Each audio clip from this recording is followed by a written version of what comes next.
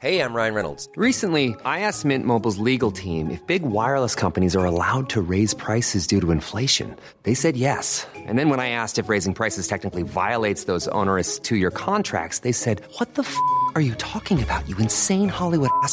So to recap, we're cutting the price of Mint Unlimited from $30 a month to just $15 a month. Give it a try at mintmobile.com/switch. $45 up front for 3 months plus taxes and fees. Promo rate for new customers for limited time. Unlimited more than 40 gigabytes per month. Slows full terms at mintmobile.com.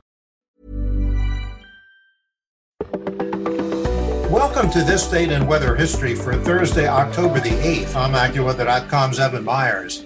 September of 1900 brought Galveston, Texas, the worst natural disaster in U.S. history. A massive hurricane hit the city head-on, destroying most of what was then the second leading port on the Gulf of Mexico after New Orleans, and leaving between 6,000 and 12,000 dead. Galveston had been the scene of two prior hurricanes, one in 1837 and then again in 1867, that caused severe damage. The city was rebuilt each time, but with little change to the structure of Galveston Island, which basically is a sandbar that sits off the coast in the Gulf of Mexico. After the 1900 storm, though, the citizens had had enough and pumped in sand off the nearby floor of the Gulf.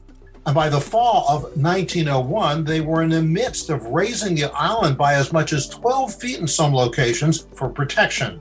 But on October the 8th of 1901, a deluge produced nearly 12 inches of rain in about a 6-hour period.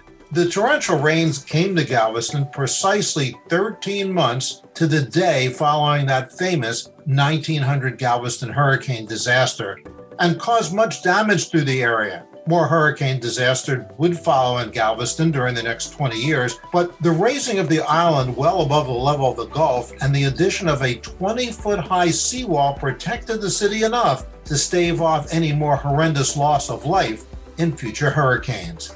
And that's what happened on October the 8th. Be sure to tune in tomorrow for a brand new episode and find out what happened on this date in weather history.